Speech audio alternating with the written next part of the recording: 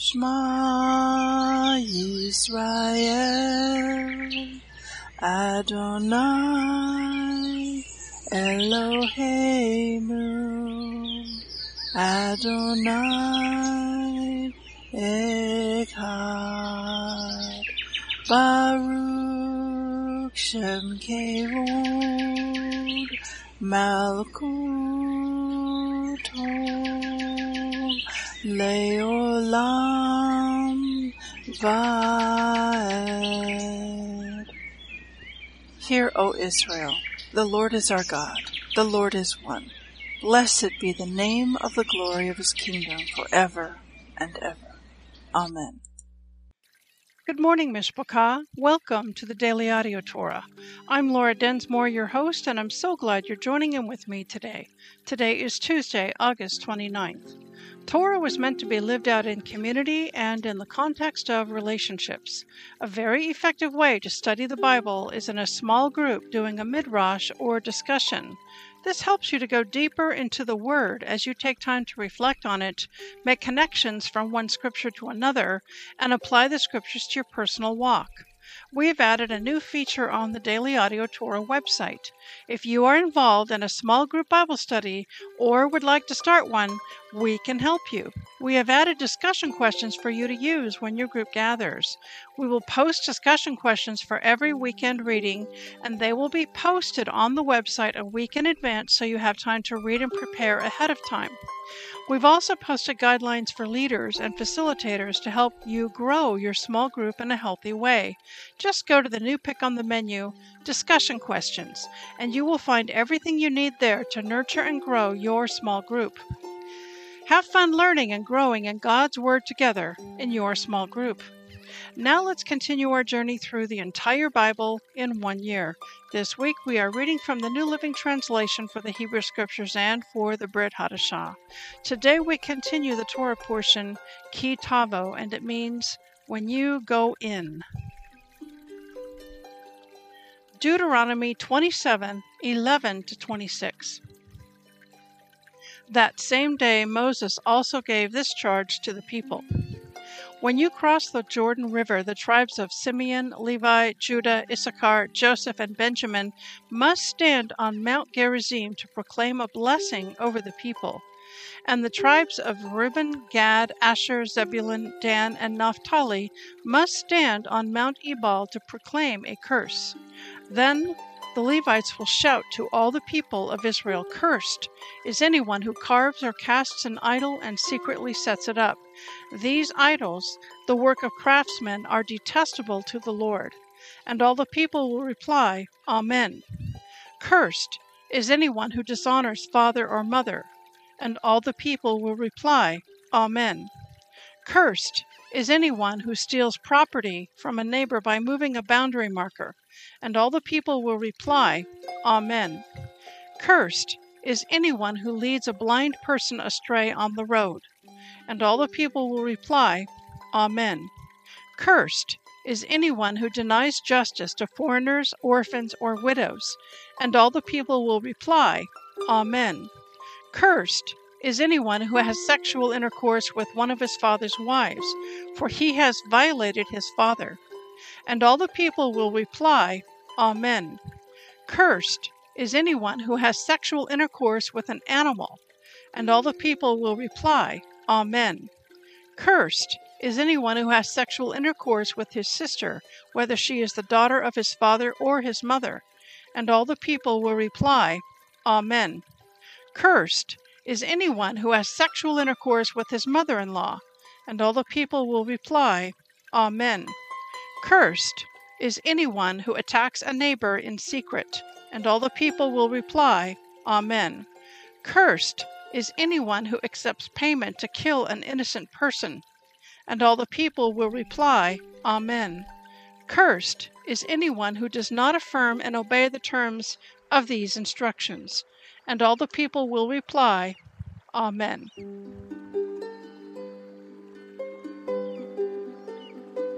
Job 31:1-33:33.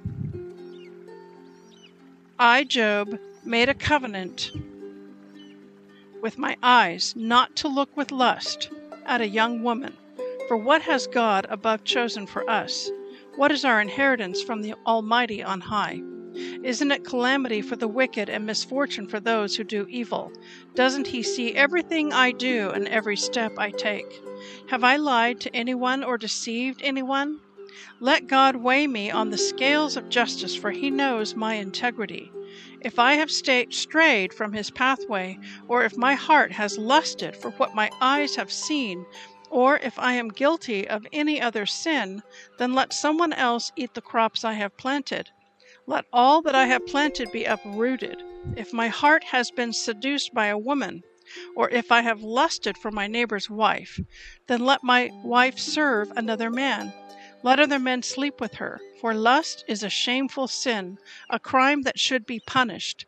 It is a fire that burns all the way to hell. It would wipe out everything I own.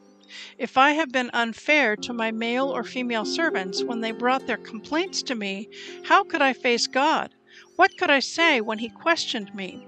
For God created both me and my servants. He created us both in the womb. Have I refused to help the poor or crushed the hopes of widows?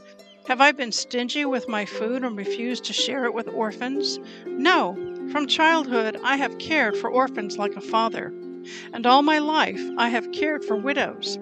Whenever I saw the homeless without clothes and the needy with nothing to wear, did they not praise me for providing wool clothing to keep them warm? If I raised my hand against an orphan, knowing the judges would take my side, then let my shoulder be wrenched out of place. Let my arm be torn from its socket. That would be better than facing God's judgment, for if the majesty of God opposes me, what hope is there? Have I put my trust in money or felt secure because of my gold? Have I gloated about my wealth and all that I own? Have I looked at the sun shining in the skies or the moon walking down its silver pathway and been secretly enticed in my heart to throw kisses at them in worship? If so, I should be punished by the judges, for it would mean I had denied the God of heaven. Have I ever rejoiced when disaster struck my enemies, or become excited when harm came their way? No, I have never sinned by cursing anyone or by asking for revenge. My servants have never said, "He let others go hungry." I have never turned away a stranger, but have opened my doors to everyone. Have I tried to hide my sins like other people do, concealing my guilt in my heart? Have I feared the crowd or the contempt of the masses, so that I kept quiet and stayed indoors? If only someone would listen to me, look, I will sign my name to my defense. Let the Almighty answer me. Let my accuser write out the charges against me. I would face the accusation proudly. I would wear it like a crown, for I would tell him exactly what I have done. I would come before him like a prince. If my land accuses me, and all its furrows cry out together, or if I have stolen its crops or murdered its owners, then let thistles grow on that land instead of wheat, and weeds instead of barley. Job's words are ended. Job's 3 friends refused to reply further to him because he kept insisting on his innocence. Then Elihu, son of Barachel the Buzite of the clan of Ram, became angry. He was angry because Job refused to admit that he had sinned and that God was right in punishing him. He was also angry with Job's 3 friends, for they made God appear to be wrong by their inability to answer Job's arguments. Elihu had waited for the others to speak to Job because they were older than he. But when he saw that they had no further reply, he spoke out angrily. Elihu, son of Barachel the Buzite, said, "I am young and you are old, so I held back from telling you what I think. I thought those who are older should speak, for wisdom comes with age. But there is a spirit within people, the breath of the Almighty within them, that makes them intelligent. Sometimes the elders are not wise. Sometimes the aged do not understand justice. So listen to me and let me tell you what I think. I have waited all this time, listening very carefully to your arguments, listening to you grope for words. I have listened, but not one of you has refuted Job or answered his arguments. And don't tell me he is too wise for us. Only God can convince him. If Job had been arguing with me, I would not answer with your kind of logic. You sit there baffled with nothing more to say. Should I continue to wait now that you are silent? Must I also remain silent? No, I will say my piece. I will speak my mind, for I am full of pent-up words, and the spirit within me urges me on. I am like a cask of wine without a vent, like a new wineskin ready to burst. I must speak to find relief, so let me give my answers. I won't play favorites or try to flatter anyone, for if I tried flattery, my Creator would soon destroy me. Listen to my words, Job. Pay attention to what I have to say. Now that I have begun to speak, let me continue. I speak with all sincerity. I speak the truth. For the Spirit of God has made me, and the breath of the Almighty gives me life. Answer me if you can. Make your case and take your stand. Look, you and I both belong to God. I, too, was formed from clay, so you don't need to be afraid of me. I won't come down hard on you. You have spoken in my hearing, and I have heard your very words. You said, I am pure, I am without sin, I am innocent, I have no guilt. God is picking a quarrel with me, and he considers me his enemy. He puts my feet in the stocks and watches my every move. But you are wrong, and I will show you why. For God is greater than any human being. So why are you bringing a charge against him? Why say he does not respond to people's complaints? For God speaks again and again, though people do not recognize it. He speaks in dreams, in visions of the night. When deep sleep falls on people, as they lie in their beds, he whispers in their ears and terrifies them with warnings. He makes them turn from doing wrong. He keeps them from pride. He protects them from the grave, from crossing over the river of death. Or God disciplines people with pain on their sick beds, with ceaseless aching in their bones. They lose their appetite for even the most delicious food. Their flesh wastes away, and their bones stick out. They are at death's door. The angels of death wait for them. But if an angel from heaven appears, a special messenger to intercede for a person and declare that he is upright, he will be gracious and say, rescue him from the grave, for I have found a ransom for his life. Then his body will become as healthy as a child's, firm and youthful again. When he prays to God, he will be accepted, and God will receive him with joy and restore him to good standing. He will declare to his friends, I sinned and twisted the truth, but it was not worth it. God rescued me from the grave, and now my life is filled with light. Yes, God does these things again and again for people. He rescues them from the grave so they may enjoy the light of life. Mark this well, Job. Listen to me, for I have more to say. But if you have anything to say, go ahead, speak, for I am anxious to see you justified. But if not, then listen to me. Keep silent, and I will teach you wisdom.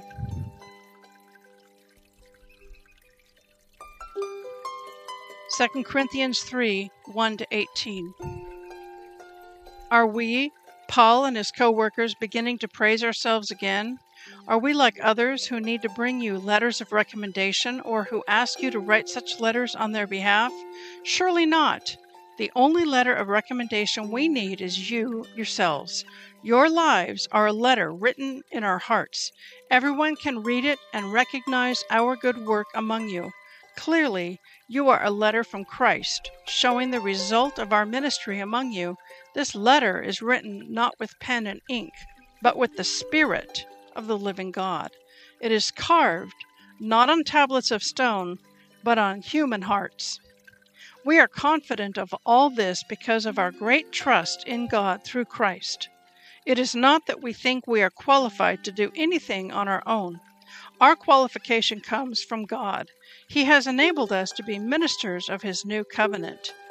This is a covenant not of written laws, but of the Spirit. The old written covenant ends in death, but under the new covenant, the Spirit gives life. The old way, with laws etched in stone, led to death, though it began with such glory that the people of Israel could not bear to look at Moses' face, for his face shone with the glory of God. even though the brightness was already fading away. Shouldn't we expect far greater glory under the new way, now that the Holy Spirit is giving life? If the old way, which brings condemnation, was glorious, how much more glorious is the new way, which makes us right with God? In fact, that first glory was not glorious at all compared with the overwhelming glory of the new way.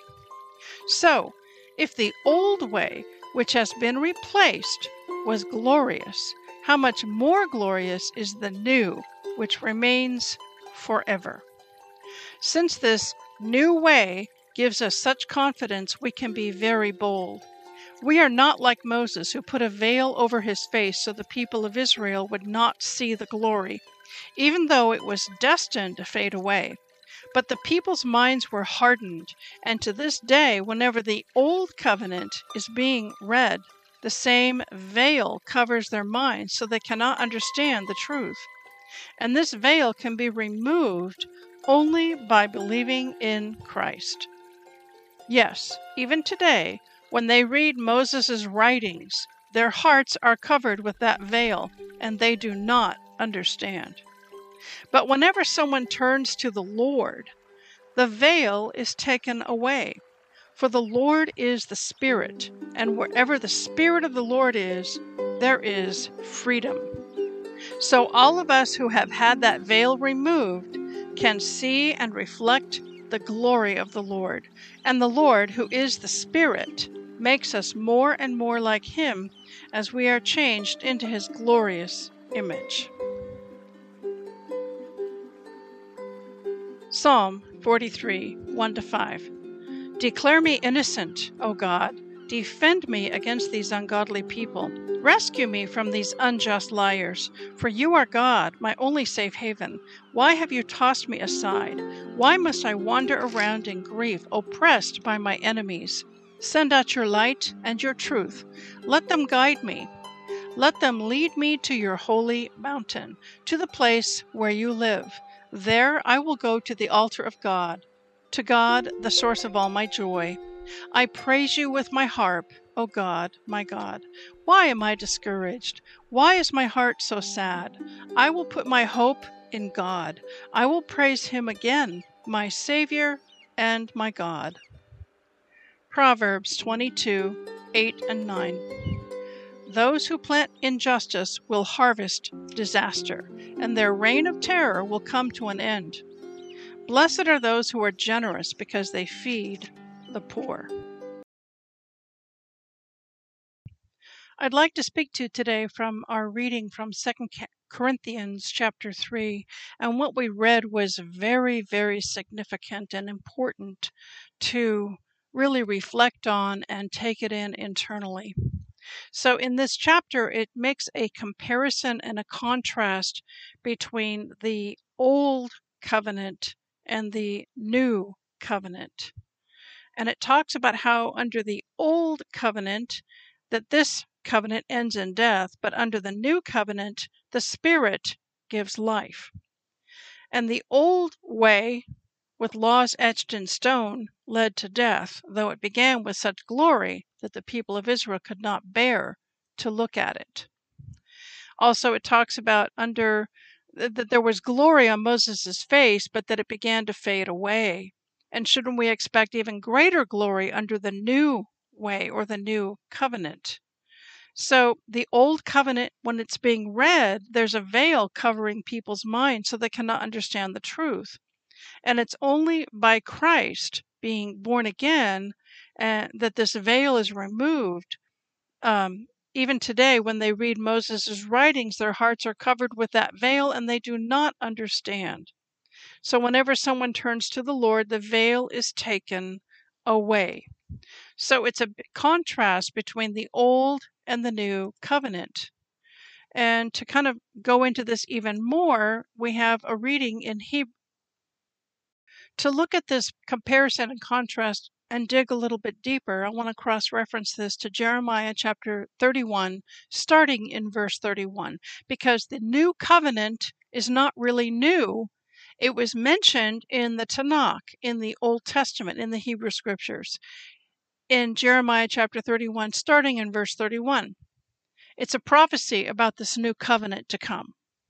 The day is coming, says the Lord, when I will make a new covenant with the people of Israel and Judah. This covenant will not be like the one I made with their ancestors when I took them by the hand and brought them out of the land of Egypt, and they broke that covenant, though I loved them as a husband loves his wife, says the Lord. So he's referring back to the covenant made at Mount Sinai when the Ten Commandments were given. But this is the new covenant I will make with the people of Israel on that day, says the Lord. I will put my instructions deep within them, and I will write them on their hearts. I will be their God, and they will be my people. So here's the difference. The old covenant was external. It was written on 2 stone tablets. It was rule-driven. And in the natural, in the flesh, it is impossible to keep all 613 commands from the Old Testament, from the Hebrew Scriptures. In our own self, in our own effort, in our own flesh, we will fail.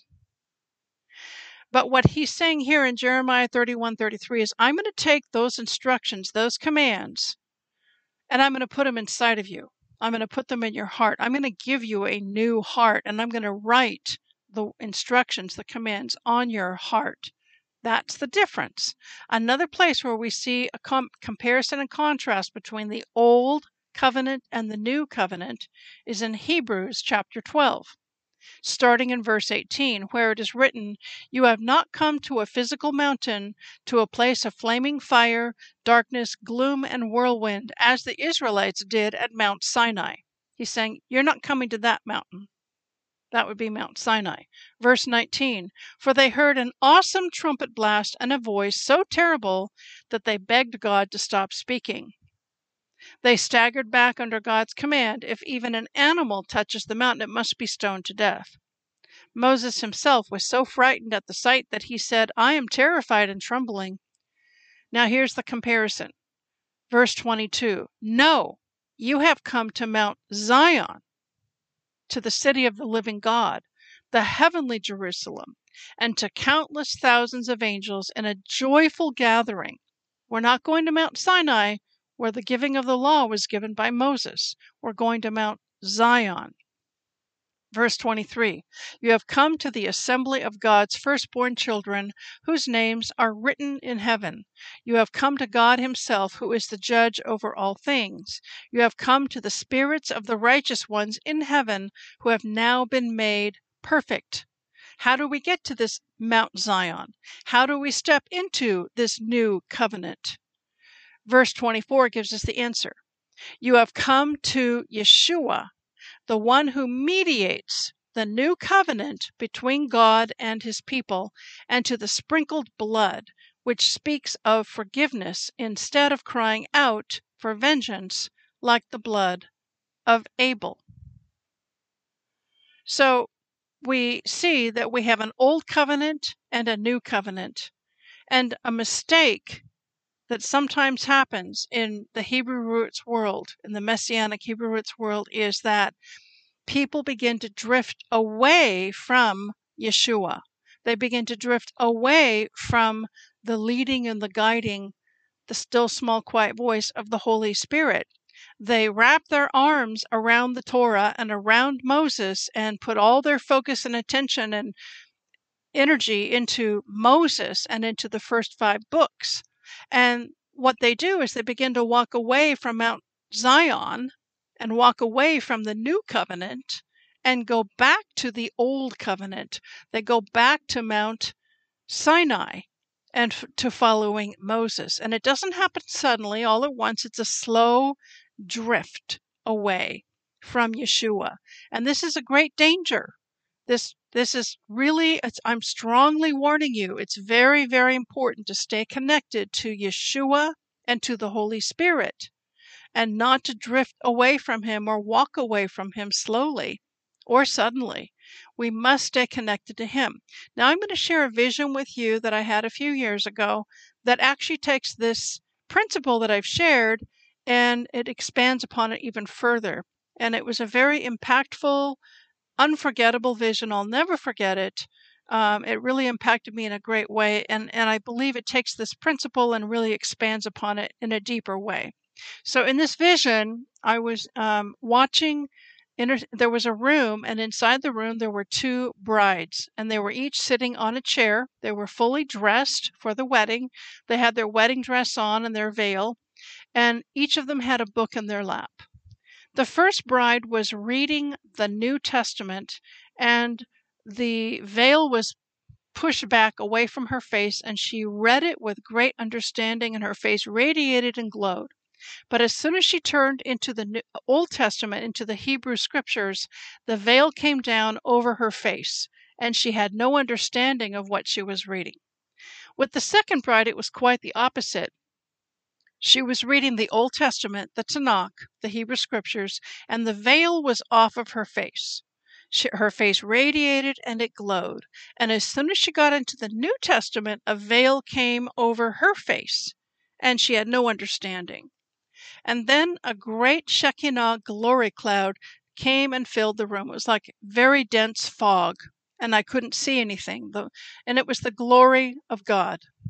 And it was there for a little bit, and then the glory cloud lifted. And then there was only one bride, not two, and she read the entire Bible, Old and New Testament, the Hebrew Scriptures and the Brit Hadashah, and the veil was off of her face for the entire book. She understood all of it. And the Holy Spirit spoke to my heart, and He said, Laura, you are the first bride. You've understood the New Testament, but you've had a veil over your mind and your heart concerning the Old Testament. Today, I'm taking that veil off. And so this is actually spoken of in 2 Corinthians chapter 3. It talks about a veil, about the other bride, the bride that reads the Old Testament but has a veil over their mind concerning Yeshua, concerning the New Testament. So in 2 Corinthians chapter 3, verse 15, yes, even today when they, that might be the Jews, when they read Moses' writings, their hearts are covered with that veil and they do not understand. Verse 16, but whenever someone turns to the Lord, to Yeshua, the veil is taken away. For the Lord is the Spirit, and wherever the Spirit of the Lord is, there is freedom. If ever you start to feel restrictions and like you're in a straitjacket and I have all these restrictions and rules, that is not from the Spirit of the Lord. In the Spirit of the Lord, there is freedom. You're to be led by the Holy Spirit. Now, does that mean we toss the Old Testament away, that it's been nailed to the cross? Absolutely not. But apart from the Spirit, we cannot keep the law. We will fail. The Torah is our tutor that leads us to Christ. And when we come to know Him and we are truly born again and we ask Yeshua into our heart and the Spirit, the Holy Spirit comes to dwell within us, then we can keep the law by the power of the indwelling Holy Spirit. So the main thing is to be very connected to Yeshua. He is the head. We do not want to be disconnected from the head. Otherwise, we're walking around like a headless soldier with no head. So this is what I really wanted to emphasize. Stay connected to Yeshua. Make sure that the Holy Spirit is dwelling within you and that you are listening to the leading and the guiding of the Holy Spirit. Have a blessed day, and we will see you tomorrow. Shalom. Yevrekka Adonai Vishmereka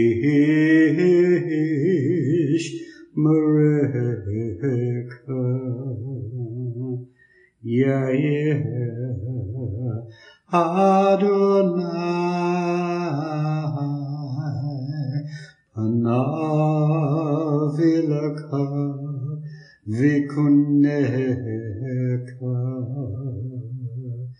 Isa Adonai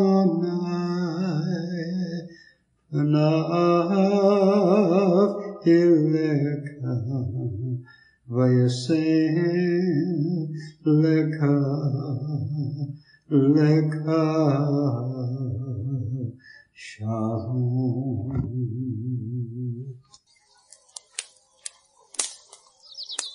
The Aaronic blessing from Numbers chapter 6, 24 to 26. Adonai bless you and keep you. Adonai make his face to shine upon you and be gracious to you.